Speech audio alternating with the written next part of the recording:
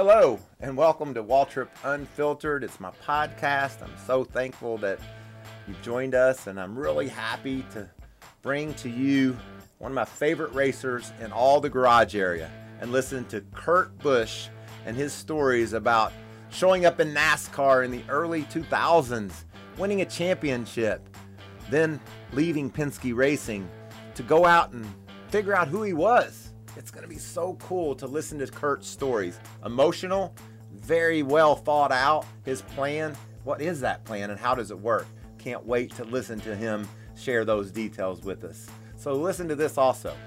What you got to do is go to the official Fox Sports YouTube channel and watch us. You can see full video of Waltrip Unfiltered, the podcast. You can also tell your friends, since I see you're watching, you can tell your friends that they can go to their favorite podcast app and add Waltrip Unfiltered. They can also give us a rating.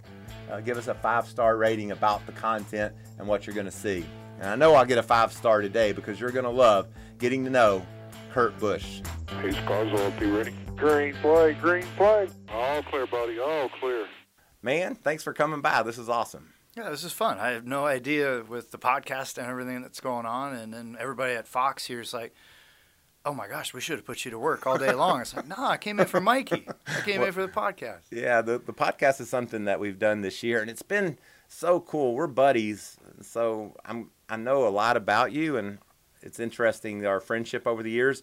But when you have guys like Christopher Bell and Justin Haley, some of these kids, even Corey LaJoie and Matt DiBenedetto, you get to know them and learn so much about them, and it's just a great chance for me to appreciate even more people's struggles, their challenges, and what all they went through to get to the Cup Series. No, I agree with you 100%. When you have a nice setting where you can talk and not have a timeline, the kids and their stories are the same as ours. Yeah. On how you have to work your way up and get beat down and then come back up again. And then you said Matt DiBenedetto? Yeah. I don't know if I've ever said his last name right, so thank you. Yeah, you have to. I learned this on TV. You have to slow it down because you want to be like DiBenedetto, but it's DiBenedetto. DiBenedetto. Yeah. With another top 5. That's this right. weekend. Was that impressive or what? Speaking of this weekend, what a struggle it was or a challenge it was. I watched the race closely, and I looked at one of your tweets here. You said, let's go to the Bible here. This must be the truth. Social. I read it on the internet. Well, it came from my soch, yeah. But it says, unraveled like a ball of yarn at the end. Disappointed to run like we didn't, not have that great of a finish. I paraphrase because I don't have my glasses on. I get it. I saw you up front. Tell the fans, how does one fall apart on you like that? Yeah, with it unraveling like a ball of yarn. That is a very polite way to shorten it up with all the 4-letter words Yes. that were going across the radio. I was given the opportunity to pit or not to pit. I don't like that. When I'm in the car and we're at the end of the race, if we're going to pit, tell me. If we're staying out, tell me. And so Matt McCall and I had to go through another speed bump or a learning curve. And he goes, hey, we're running 6th. If you think you can restart on the outside lane, stay out. All right, so now I'm counting cars ahead of me. And what's the spotter doing? That's kind of he's a counter too, right? Yes, and we're all together on it. And right at the last second, Eric Jones is coming in. Yes. And he peels back out. And I was wanting to stay out, but he crosses over the orange box. I somehow miss this voodoo orange box. I guess the orange box is if you commit to pit road, you can't touch the orange box. But if you bail out and cross back over the orange box, now you're back out on track and it's okay. It's not a penalty. I just want to tell you, that's weird. Dude, I'm like, I texted Steve O'Donnell. I said, I understand the call you guys made, but that orange box, it's voodoo. We got to simplify it. So I pit because I was counting cars in front of me, and then we made the wrong car adjustment, and then I smacked the right rear on the fence, and then I went from about 6th to 18th. Mm-hmm. So call it a 12-point loss. Now that's yarn unraveling. Yeah, we do Radio Sweetheart here on Wednesday. Any chance Kurt will make an appearance? It's normal for me. So like if it was extreme, then yeah, maybe. But right. No, this was just straight up 4-letter words, not directed at anybody, and it was all driver. I'm the one that had the steering wheel. I could have chose to stay out. I could have kept the car off the fence, but I didn't. And That sounds like a driver on Monday. are we allowed to cuss on this? Yeah. Too? Oh, okay. Yeah, shit happens. That's basically what went down. And the best shit that happened to me, and the most energetic I think I've seen you in forever, well, maybe not forever, you're a cool dude, was Kentucky, when you were able to celebrate that victory, and you used a 4-letter word there that just summed it all up. Hell yeah, to those fans. I've got so many questions, one of which we ask our fans of Kentucky's your home state. It is. Okay. And what a crazy great race it was. No, I wanted to give a shout out to the fans when I was interviewed by NBC right at the start-finish line. I didn't know that it tuned into the loudspeakers for all the fans. So literally there's 70,000 people listening in to that interview, and I just went, hell yeah, like, woo, Kentucky. And did you hear them? Yeah, They came alive, yeah, right? it's like I felt like I was Steven Tyler at a concert, like, yeah, we love you, Kentucky. and everybody's going nuts, and that was the emotions of winning and feeling it all. And then the crew guys are going bananas. I did the stage dive with them. And you got to ride them to Victory Lane. That looked like old school. I thought that was David Pearson when he was driving to Victory Lane in Daytona that year. It was perfect. They planned it. I didn't know what was going down. They just start piling on the car, and one guy, he's got his right foot wrapped around my left leg. Like, it's getting intimate, right? Yeah, that's an interesting victory celebration. I bet you never saw that coming. Gets worse. Uh-oh. I had to reach underneath his leg to kind of get to the switches to fire the car back up. Oh, yeah. It's like, yeah, okay. Any brush? Anything weird? It's okay. We're winners. Yeah, We're winners. You are winners. And Kentucky was awesome. We needed that. CJ, read me that tweet I like. And first off, Kurt, thank you for being here with us. We asked fans to send in Twitter questions for us, for both of you, with hashtag AskMikey.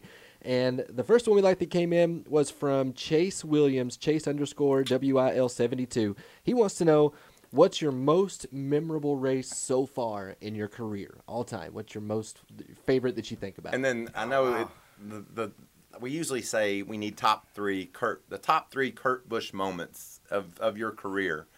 Think about those, but let's start with this one. I know the one that you just had in Kentucky had to be special. You talked about the celebration, the crew.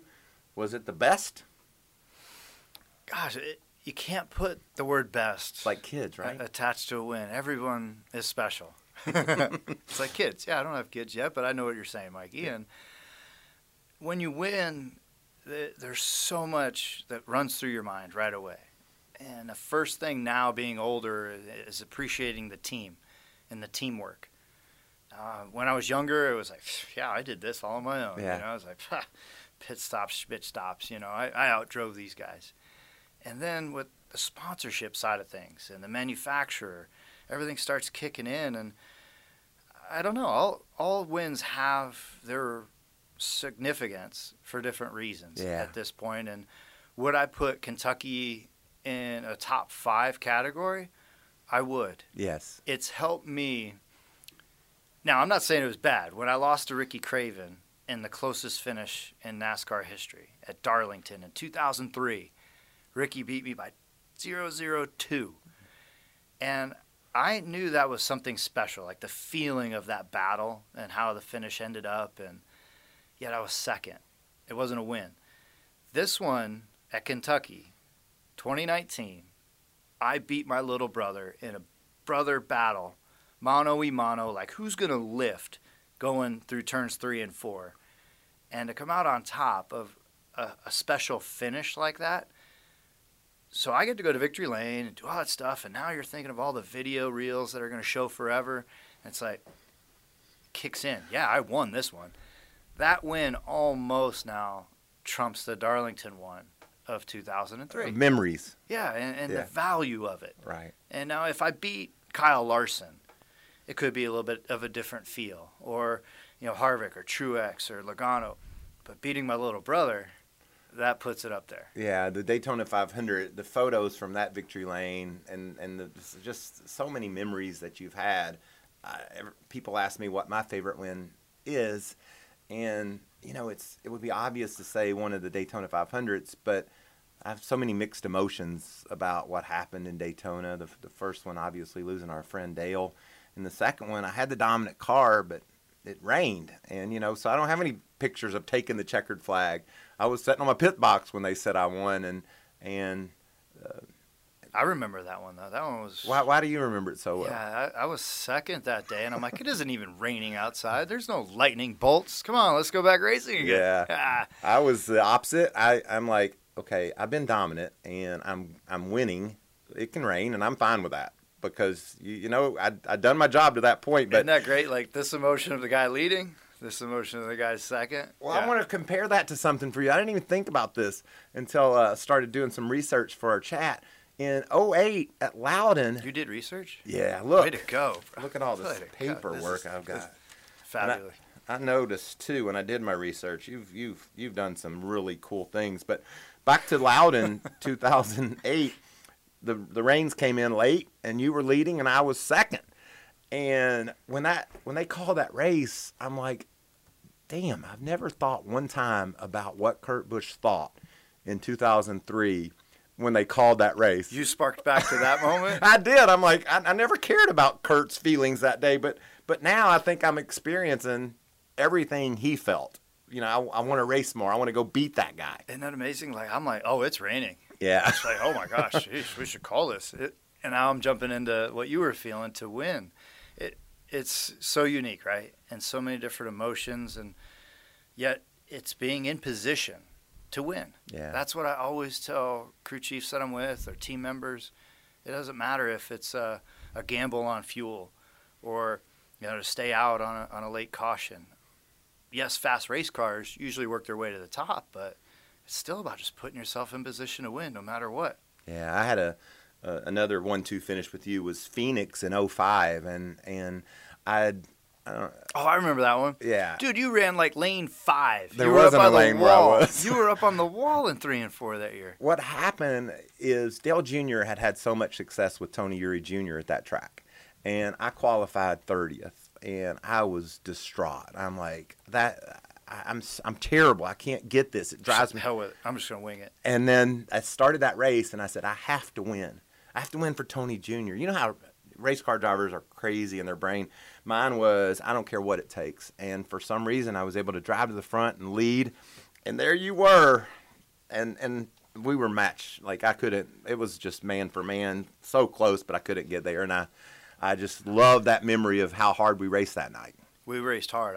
I pitted because Fenning thought tires were good for our fast car. But again, it gets down to track position at the end. And why do drivers, I don't get this. How do we all magically just pick up lap time at the end of the races? It's your mind, I think. It's so weird. Like, the pace can be 30 seconds flat, and then at the end, everybody's running 29.5s. It's like, where'd all this speed come from? I get confused by it. That was a good battle because I remember you were in this weird groove. And I'm like, what's he doing up there? I'm not going to go up there and try that. I got to stick with the bottom. I got to stick with what I know. And it was really a cool battle because Phoenix never really has those lane options. Yeah, and still doesn't really. But I want to talk about, finish up about Kentucky. Take us to behind the wheel, coming to the green flag. You're setting on row 2. If you can take a row minute. 3. Yeah. No, row 2. Yep, row 2. But take me through 1 to go. They throw 1 to go. Your brain and everything that you're sizing up, what you see, and then conversely, how what you saw or predicted, how did that all work out? All right, if I could drop it back a few laps before that. Yes, please. We're running 4th, which I didn't know we were 4th at the time. We came out on the green flag stops like in 8th, and I'm just jamming, passing cars, just going as hard as I can. And they said that the 20 was up ahead, and the 18, the 22. I'm like, okay, all right, I think I'm around 4th. Man, if I could just get a yellow. Literally, the lap before, I said that in my mind. It never comes either, by the way. It did. And then it did. It did, because the week before, that damn lightning bolt, when I was leading the race, didn't show up at the right time. So I literally asked for something to happen. It did. Something in return, maybe? It happened, yes. I was thankful for the yellow. It was just one of those freak things with Bubba Wallace got a flat tire and spun around, and He says I owe him a beer, by the way, but I don't know if he really had anything to do with that. But I'll go get the beer from Bubba later. But I wasn't thinking that in the car. All right, so to your question, 4th with a green-white checker. Here we go. I look in the mirror. Spotter said it right at the same time. He says 42 is behind you, and he's going to roll with you. Now, that had to be great, right? Well, I'm like, wait a minute. He didn't roll with me earlier this year. He blitzed me like 3-4 wide at Charlotte earlier this year at the All-Star race when he won. Yes. That's the first thing that went through my mind. And then I said, you know what, Self? If he said it, he's going to go with you. So I trusted him. But don't you wonder sometimes if the spotter just says it, or do you think that it was said, I'm going with you? I didn't second guess it. Good. If he wouldn't have, now I'm going to have to second guess it in the future.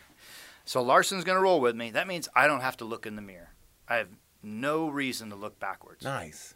So Kyle's on the inside, Logano's on the outside.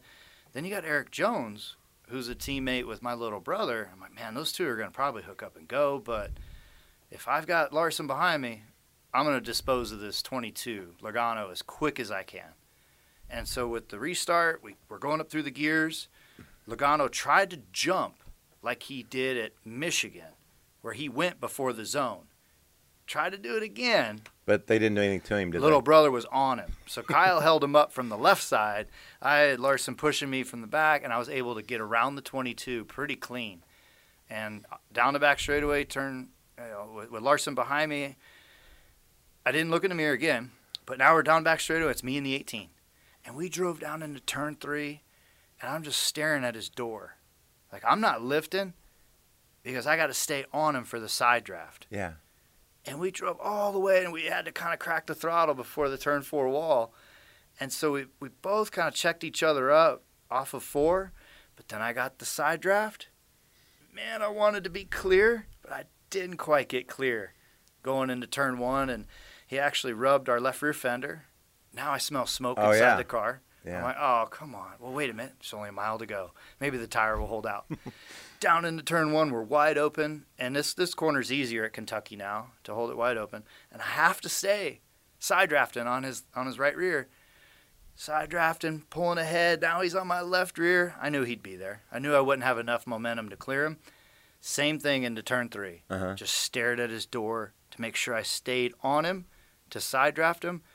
And my backup plan, if Casey chopped me, was to just drive straight through him. Right. We both would have wrecked. We both would have been in the grass. It would have been the old fight. But you're between telling brothers. You're telling all the things in your brain. That was an option. That If was he- option B. Yeah. Option A, he's going to give me room. I know he's going to give me room, and I'm going to time it just right, and I'm going to come off of 4 with the momentum and have just enough back at the line to beat him. Yeah. That was plan A, and it worked out. It was beautiful, too, to watch. That track just had such great racing. And let me tell you real quick, side story. I don't use the P word, ever. Package. Y'all aren't racing packages. You're racing cars. Our cars, yeah. And it just drives me crazy, all the talk. Another thing that drives me crazy, I don't like it when it's called VHT or PJ1. I like traction compound because that's what it is. And if you're a novice viewer and you turn on, they're talking PJ1, VHT. I'm like, what are the traction compound that they laid down in the corner? I get smart. that. I like that. But I digress. Talking about the package, like, don't do that. Y'all are racing cars. And by the way, the races on Sunday, the Cup races, like, I'm a fan now. I'm not doing, the Fox broadcast. I'm just sitting at home or at the track watching you guys. I'm finding the ones on Sunday way more entertaining than the ones on Saturday. I like what I'm seeing on Sunday afternoon with the rules and the 2019 Yeah, cars. the draft is much more insane and more intense. That's what I was getting And to. more strategic. How did you, what if we hear about wake and you can't pass in that wake. How were you able to keep that nose right on your brother with all that wake off turn 2 when you were heading down to turn 3? And what made you think that it wasn't just going to go?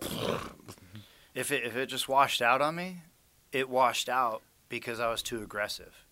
I didn't care on that side of it. But the track, nighttime, the last run, and the grip level in the tires, it's as if the two cars up in front have the clean air. As soon as you're third, So like we're side by side. I think it's clean air on both. Mm-hmm. Third, he's dirty Toast. air and the thing's just sliding all around. So I felt like if I could hold it to the outside, I could stay that close to wide open, and it worked out. How many of those guys on that team that you took to victory lane were going there for the first time in their role? I know that was Matt McCall's first crew chief. And, by the way, don't we have a crew chief Twitter question? You have driven to the one about 9 different crew chiefs. Yeah, the quantity of crew chiefs. So- Is that a good thing, Mikey, or bad? It's understandable. We've been a little volatile through the years, What? maybe. I just want to win. Yeah. Can you name all 9 of them and talk about how many of them you got their first win for? So the amount of crew guys, I want to say, is at least 25 guys that were in victory lane for their first time. Yeah. And then back at the shop, I need to get another body count of guys. Yeah. It was that many years for the one car, and also just that many new guys that were Yeah. part of it. And that's the most gratifying and satisfying part of taking a new team to victory lane, is all the new emotions for everybody. And I popped their cherry. Yeah. They're always going to remember that first win. Right. We went to victory lane with Kurt Busch. And how was it for Matt? I mean, you talked about the thunderstorm and the lightning bolt and the call at Daytona and the frustration and the emotion. 1 week later, he's redeemed. But yet we were also on like an alternative strategy. It ended up working out Oh, it wasn't a plan? in our favor with the yellow at the end. But that's, again, you got to put yourself in position for it. And Matt was great. He handled it like a champ. I mean, his wife was sending out tweets on, don't pit, don't pit, Yeah. don't pit at Daytona. And Did you see him on Twitter with this the past mean week? tweets and all reading the answers. Yeah. And that's that emotion and that little bit of extra energy that we took to Kentucky. It was a chip on our shoulder. Yeah, we should have a win. But yet the Kentucky package was so similar to what we ran at Michigan a few weeks before that, and we finished second. It was really, really close. And so everything was lining up for the right reasons. And McCall is a good dude. Yeah. He doesn't get rattled very easy. And yet we still have to make mistakes to learn, and we're trying to do that at the right rate and still produce the results. And we've had a very good, consistent year. And so I'm happy for Matt and all of our crew guys. And the question of crew chiefs and all 9, I missed one the other day. They did ask me, and it was Johnny Klossmeyer was my lead engineer who filled in for Tony Gibson at Pocono in 2016. But with the first win way back with Jimmy Fenning at Roush Racing, Jimmy taught me the most. Jimmy Fenning taught me the most about how to race, when to race, when it's important to go hard and when it's not. And he made me the champion that I am. Jimmy Nice. Fenning was the best. And, Yeah. Everybody's been great, though, over the years. I won a race with Roy McCauley right away at Penske. Pat Tryson came over, and we ran really good in 07 together before the car tomorrow. And we were there winning in 09 together. Then Steve Addington came on board. So what are we up to? 1, 2, 3, 4. Addington and I ran really good on Atlanta and the mile and a halves for a few years. We won Sonoma and Dover together. And then I didn't win at Phoenix Racing. We were close to winning Sonoma with Nick Harrison, which, rest in peace, Nick. We can talk about him in a little bit. I'm going to miss Nick. With Furniture Row, man, we gave away so many races. We should have won a lot there in 2013. I just remember when you showed up with that Furniture Row car at Michigan, and it looked like it was broken.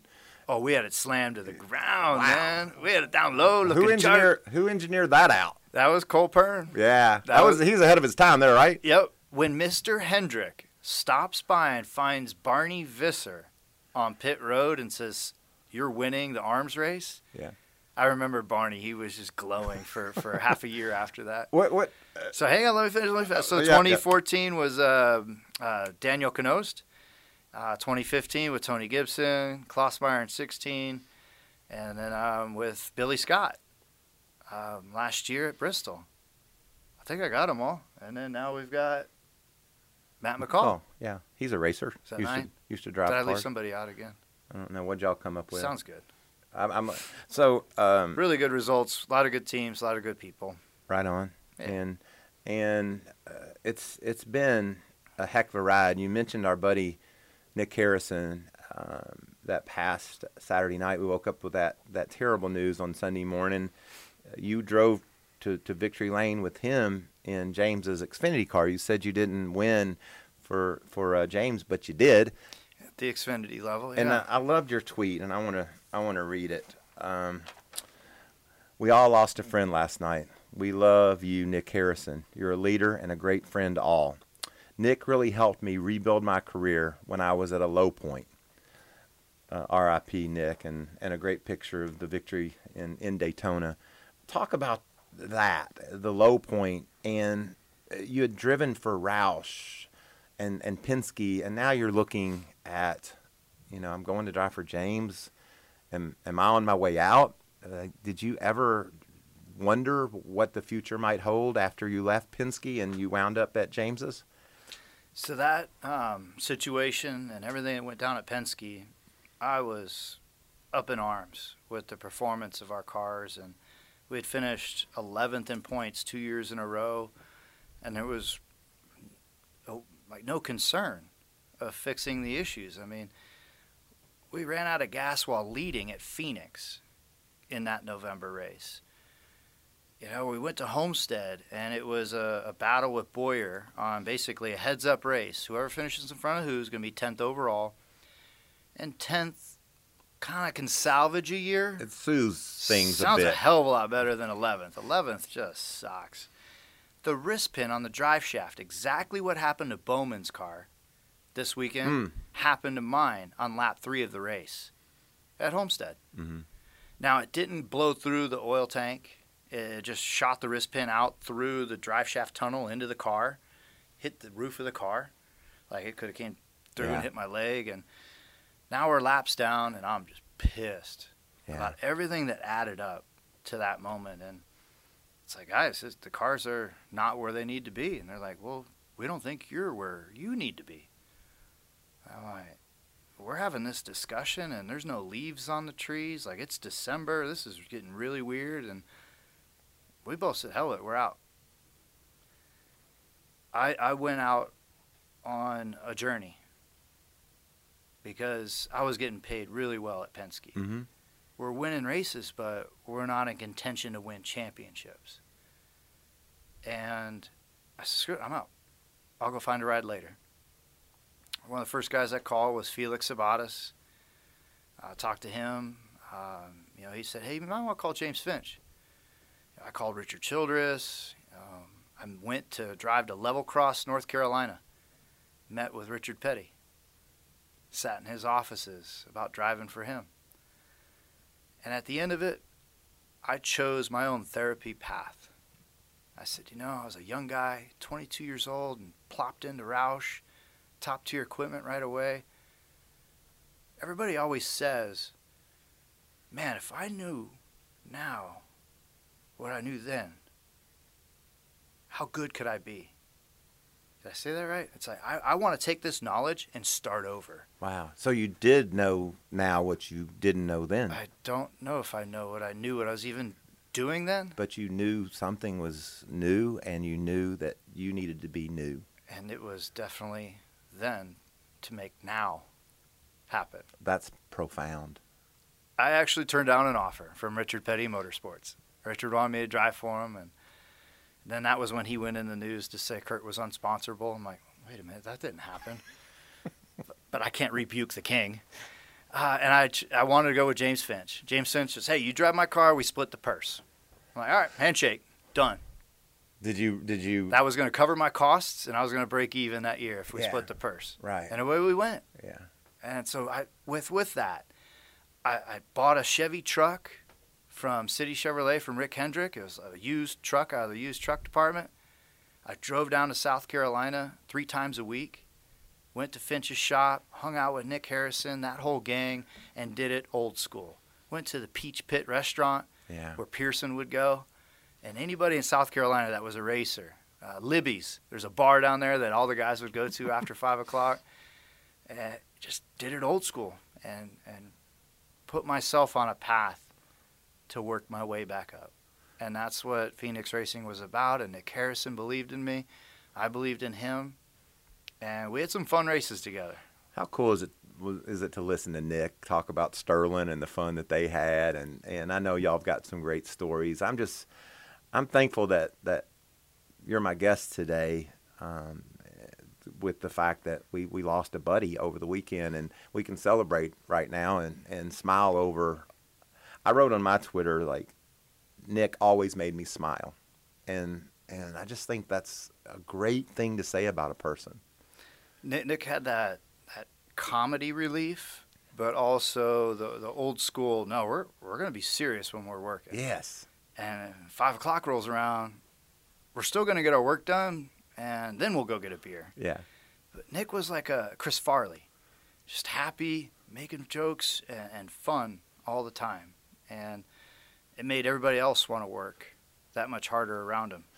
Talk about the knowledge that you brought to Phoenix for James. And, you know, you've driven for a 5-car team that Jack Roush owned, a 4-car team that Roger had, and now you're going to, and plus those guys, you know, they've been around racing forever, and now James has been around racing forever, but it's mostly late models and Xfinity.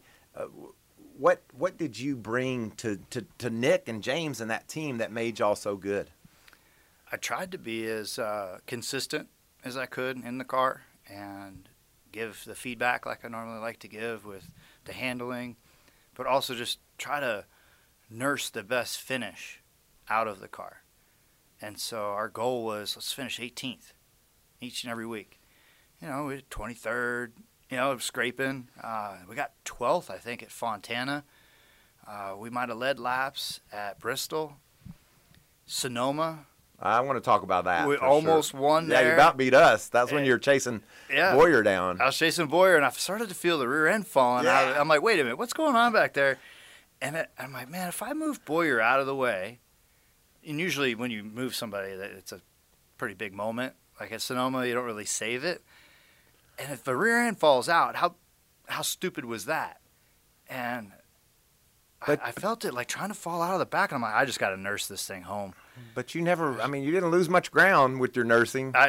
Stewart got by me, and I was looking in the mirror for the rest of the gang coming, but nursed it just enough to bring it home in third. And that setup we copied from Penske. I had it as best as I had it in my memory, had some notes, and we copied it the best we could. I won the year before at Sonoma with that setup. We almost won again at Sonoma. Yeah. And there's certain tracks where a trend can trump technology. Follow me? Like the 1.5 miles and some of the short tracks, you have different things and approaches that you go about it. But a road course, it's kind of a trend. It's like, what'd you run last year? Should work. And so it was really neat to almost win that race back to back. It sure was. Let's. But for Nick, he was a good dude and a great leader, and will be missed by so many people. Yeah. After Phoenix Racing, he went up to RCR, spent some time up there, won races with Austin Dillon. And they were all in victory lane at Daytona with that big win for Ross and the 1-2-3 finish for Colleague Racing, being able to get to victory lane just a week ago, and now he's gone. I know, it's sad. We lost a good friend way too early. Yeah. Well, it's been an interesting ride. Let's get another Twitter question. How about that, CJ? This is my assistant, CJ. Kurt, did you say hi to CJ? Handsome devil over there. Me and Kurt hang out. I actually got to hang out on Kurt's motorhome one time and play with his dogs. Nice. So Kurt's my favorite now because he has cute puppies. And that's Ford over there. He's our producer, director. Oh, yeah, he's on it. The camera guy, and then Spencer. Spencer, the camera guy. And this is our plush Fox Sports studio with the trunk off my Bristol car I crashed. Nice. And the helmet's in the here one too, in the photo? from the Bristol car, right? Yeah, Yep. that's my helmet from that race. And then Larry McReynolds, I got to keep my eye on him. Oh, he wants your Alabama helmet? Comes by here and tries to get my Alabama helmet. Nice. But how about a question? Yeah, we had a good question come in from DJ Cummings, and he wants to know, since you talked about it after the race in Kentucky, did you end up putting the Kentucky trophy on Kyle's kitchen counter at his house the next day? Okay. All right. Yeah, I was full bore. I'm gonna just show up Kyle big time, right? And learning that he took off on the plane without me. That's gonna happen though, right? Yeah. I mean, come on, bro. I have a half hour worth of patience. And when I thought about it, the trophy was in the hauler after the race, and they were just like, "Oh yeah, we're gonna put it up in the shop. Gonna have it for all the crew guys to take pictures." And I'm like, "Probably should just leave it with them." And then what really made me just decide to leave it, Kyle's got 2 Kentucky trophies. Yeah. My one wouldn't have added up, and you don't want your pony to lose a horse race. Like when ponies lose horse races, they're just not as fast. Right. So I gave respect to the trophy and to my crew guys. Yeah. How'd you get home? I thumbed a ride with Victory Air, one of the Nice. last planes to leave with all a bunch of crew members from all different teams. Yes. We called, and they had 2 seats, and they actually did one of the circles, the roundabouts, before they took off. Right. The Victory Circle. Victory Circle, yeah. That's awesome. Let's talk about your little brother for just a bit. Back in, was it 07 or 10 or 11? You won in his, what year was it? 12. Okay, let me His start over. Xfinity car? Yeah. So let's talk about your little brother for a minute. I grew up as a little brother to a pretty famous racer. In 012, you drove for Kyle in his Xfinity car, and what a dramatic victory. I don't think any other driver ever won for Kyle other than you.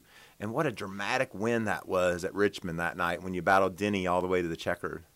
That one was sweet. Again, with Phoenix Racing on the Cup side, and my little brother gave me a call. He said, "Hey, I got this sponsor, and if you come on over, they want both of us to drive the car every weekend."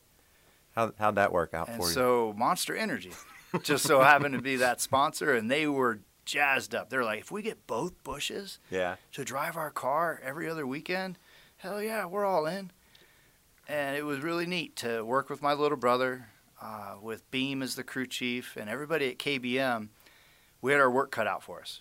We weren't the big Gibbs. Mm-hmm. We weren't the big RCR Penske. and Penske in the Xfinity Series. And we had an engine deal with Triad, with Toyota, and we had to work hard to make it happen and to get the speed. And Richmond was perfect. It's a track where you don't need the full horsepower. We had the right pitch strategy, and then a late race caution. What went through my mind was a race that I lost at Richmond to Mark Martin in an IROC car. Wow. That's going back a bit. It flashed through my mind. I was faster than Mark, but he had me pinned down on the bottom. Uh-huh. And I couldn't get by because it kept breaking loose, and I couldn't get the traction to seal the pass. And so when Denny got to me, I just acted like I was just pulling over, like a Mark Martin move, gave him the inside, and then came down on him sharp in the corner and kept busting him loose. Yeah. So he couldn't complete the pass, and so I held him off on the outside from an old finish that I remembered how I lost. Isn't that crazy, the data bank that you collect? And yours is getting pretty full. You showed up There's still some room, but yeah. you showed up in 2001, and think I have so much I want to talk about. So you talked about getting that win for your little brother. I grew up in the shadow of my older brother. My career was building, and I was trying to get better and make it in NASCAR, and he was sort of at the peak. And then at some point, we sort of transitioned, and I was running better, and he went to do TV. We never raced hard together, I guess. And I have so much respect for him.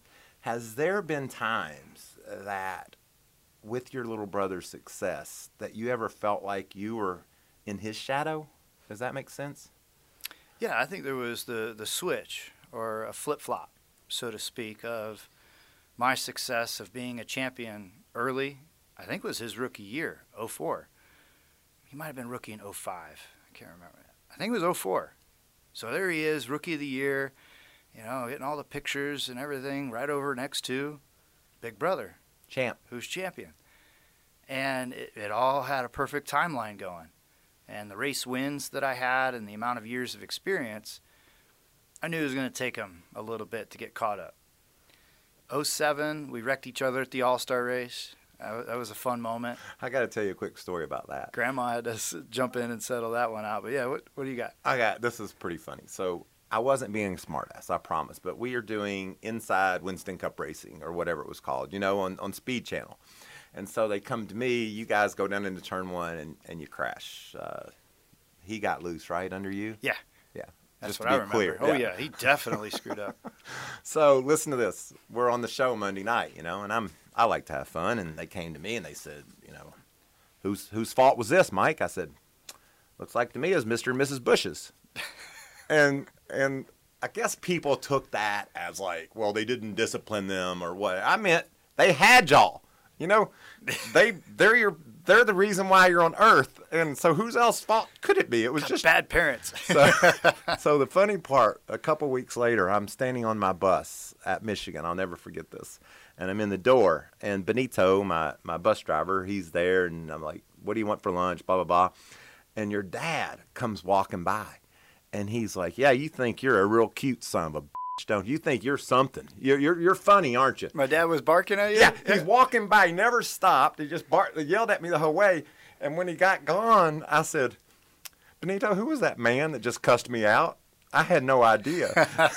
And he said, that's Mr. Bush.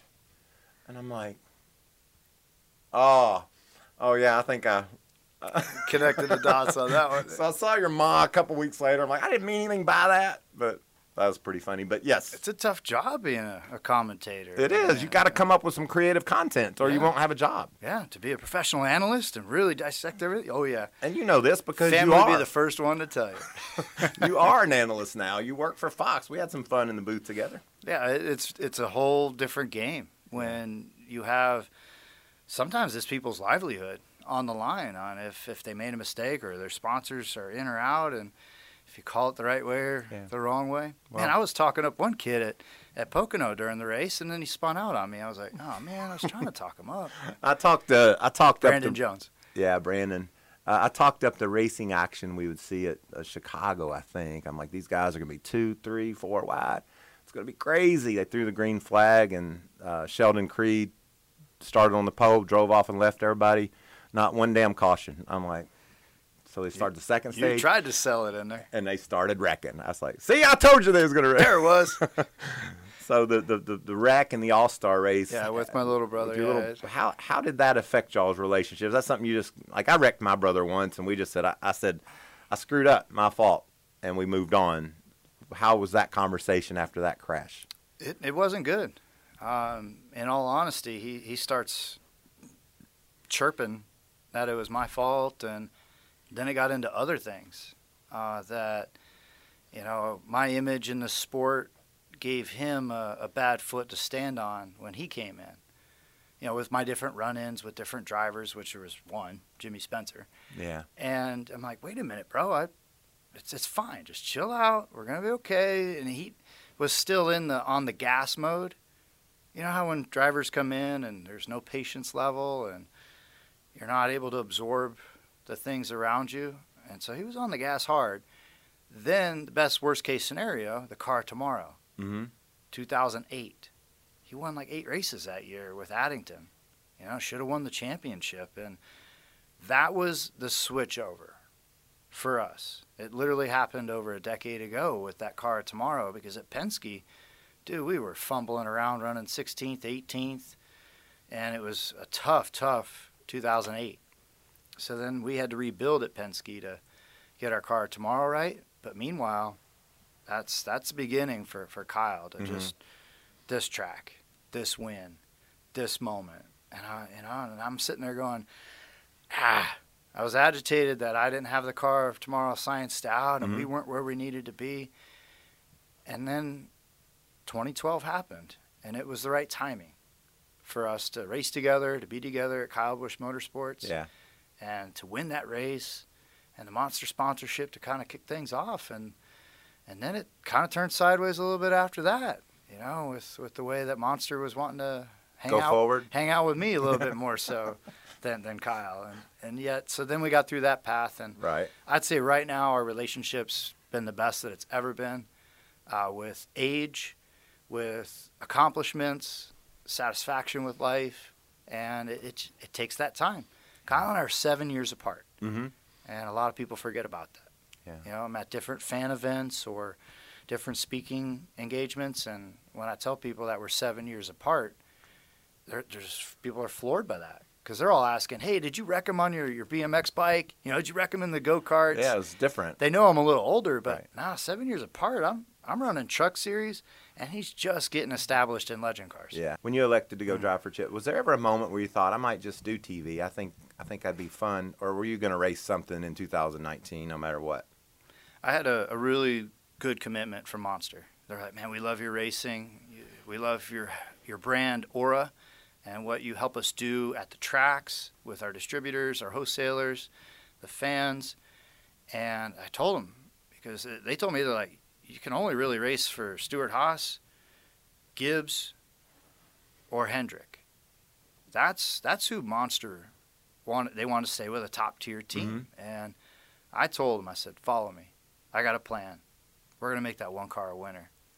And it's that much more gratifying to know that I was taking a step beyond my normal capacity of getting that program to be a winning program. And now I want to take the next step.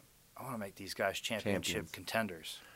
Talk about your teammate, Kyle Larson. Over the last 5 years, I would bet that if you did one of those polls where you said, check the most talented racer on the track, your brother certainly would have been up there. Kyle Larson, I think, might have won that ballot. People just appreciate the way he goes, runs the World of Outlaws cars. He's fast in the Cup cars. What was your thinking when you went to Chip Ganassi Racing about Kyle Larson, and what have you learned about him since then? My thinking was there's no reason to second-guess the teammate over there. Larson is a true talent, and he's a champion in the making, and I believe he has all the right tools to make it happen. And so that's where here I come in as a 40-year-old working with a mid-20s kid. He's going to teach me things. I wanted to have that happen for myself, and also I wanted to give to him some of the things that I think he's been missing, of piecing all the puzzle pieces together right. Let's face it, Larson's a raw talent, and when the car's right, he's going to win it. And if it's not right, he'll still find a way to win it. But there's patterns in certain races, certain tracks, and certain things that I'm hopeful to help his knowledge and to get him more comfortable, to make him the all-around racer that he can be in the Cup Series. When I think of you, you're analytical. You dig into your car, and you want to tell people exactly what it's doing here and there, and what degree of wheel you're putting it in, and what you could do to get that left front. But when I think of Larson, I don't even think of. I know him. I mean, we golfed together. I'm like, what was your setup like? I don't know. It just didn't handle right. Yeah, it was loose. Is that a fair, like, you guys, which when you have diversely different approaches and both have success, you can and truly build off each other, I would guess. And that's where I've learned to kind of just chill sometimes too, and let the talent of the people, the crew chief, the lead engineer, and the people that are on the one car do their job. Because that's the way Larson has had success, with letting the 42 guys do their thing.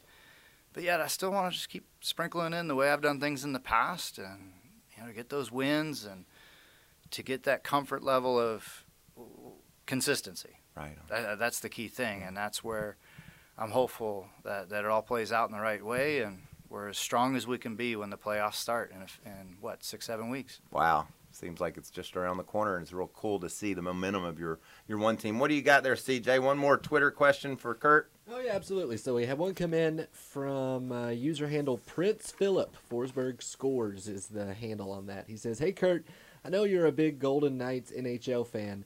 What's it like being around that hockey atmosphere as another professional athlete? That's great. I love the question, and I'm like a sports guy all the way around. Whether it's football, basketball, big baseball nut, fanatic for the Chicago Cubs. And from my hometown of Las Vegas to have an NHL team, a pro team, and then the Golden Knights, and then with the tragic shooting that happened on 1 October, and the way the city rallied around that through sport, I love his question because I get pumped up. I love going to the live games at the T-Mobile Arena and feeling the energy from my hometown people. What about that horn? Oh yeah, I was all up on it. You've done it better than any. Your horn was like Larry McReynolds' driver start your engines thing. McReynolds was epic. My mentality was, what would Gronk do? What would Gronkowski do? So I just went after it. Yeah. I almost broke it, but it was fun. I mean, the energy and the atmosphere around Vegas, anytime, no matter if you're there for a sport or a NASCAR race, the strip and everything that's going on, there's always big excitement there, and that's just it's who I am. It's who that city is, and I'm glad that they're having a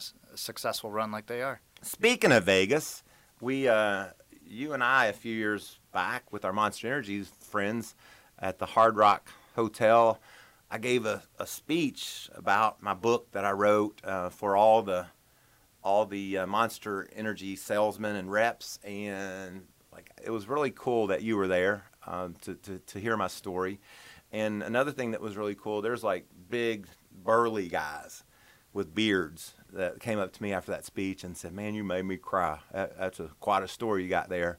And the Monster folks, Mitch Covington and the guys at Monster, they have commissioned my book to be a documentary, a movie, and that's going to come out here in a couple of months. And I know you've seen the movie, and I just wanted to let you know that your emotion in Vegas and telling me how much you appreciated that story, it meant the world to me.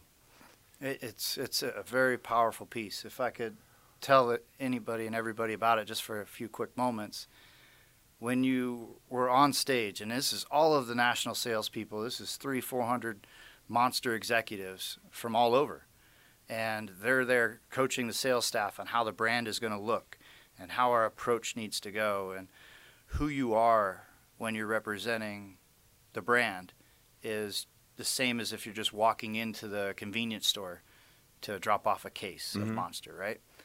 And you're up on stage, and I'm sitting there with Rodney Sachs, the CEO, and everybody. We're ready to be entertained, right? Because that's what I thought. Mikey's going to go do a stand-up. Crazy Mikey. Yeah, he's going to go do stand-up. This is going to be great. I'm like, Mikey's got this. And as you started, this story starts to unravel, and I know where you're going. And yet you were part of your delivery, I think, was to create this shakiness in the beginning and some of this lack of confidence.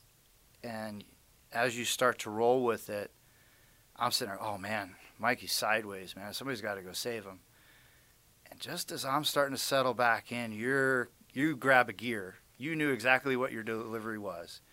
And you have got this room's attention now of a story of everything that you had been through, the highs, the lows, and this documentary you're talking about. It's called The Blink of an Eye.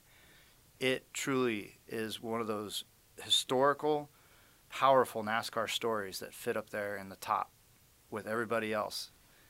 And your message at the end of it, of all of the race losses, and even the Daytona 500 win, on who you are as a person and all the struggles that you've been through, it painted this picture that made everybody in that room feel like they were empowered to go and climb the Empire State Building with no regret and no remorse and no thought. They wanted to go and conquer something after that. And that's how I left that room. And now it's a documentary, it's part of Monster's heritage of coaching a lot of our young employees and people that come into the system.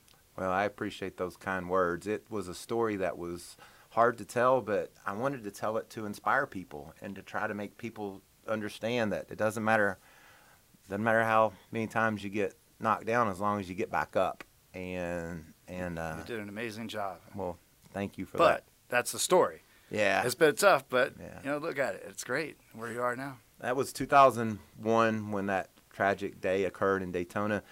Think about some of the guys that came to NASCAR along that time. You and Kevin raced for Rookie of the Year in 01, I think. Yes. And then Jimmy Johnson and Newman. Newman, both 02. Biffle 03. Yeah. Isn't it crazy the years have gone by, and I'm sitting here talking to a 40-year-old Kurt Busch, and those guys are still out there contending for wins and winning. Yes. You and Kevin back to back showed up in 01, and now you've won in 2019. Isn't that nuts? It is. It's been an amazing ride, with great teams and great people and the competitors in our era. I think it's too early to say it, but I think when we look back on different eras and champions and the win columns, this 2000s group of drivers, I think Jeff Gordon started a new trend for all young drivers to have an opportunity, right? And his rookie year was 93, 94. And then like when Tony Stewart came from IndyCar in 99, that started to change the way that drivers were like first choice draft picks. When I was a kid, you couldn't get my guy. You couldn't get in a good car. You had to run the Busch Series. Yeah. There weren't. Junior Johnson wasn't going to put some kid like Jeff Gordon in his car. Jeff Gordon changed the game for sure. He did, and it opened up the doors for a ton of us to have an opportunity at a young age. So you're a happily married man. You got a great ride. You're winning races. Your wife, she's a polo player.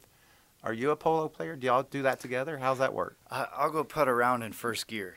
You get on the horse? I'll get on the horse. Those things make me nervous. They're so big. We went on a trail ride with a few of our friends one time, and it's about 3/4 of the way through, and it's like the horses know where the barn is. No doubt. And they were in a hurry to get back to the barn. It's in fourth gear, and I'm clamping on tighter with my ankles. Well, apparently that makes it grab fifth gear.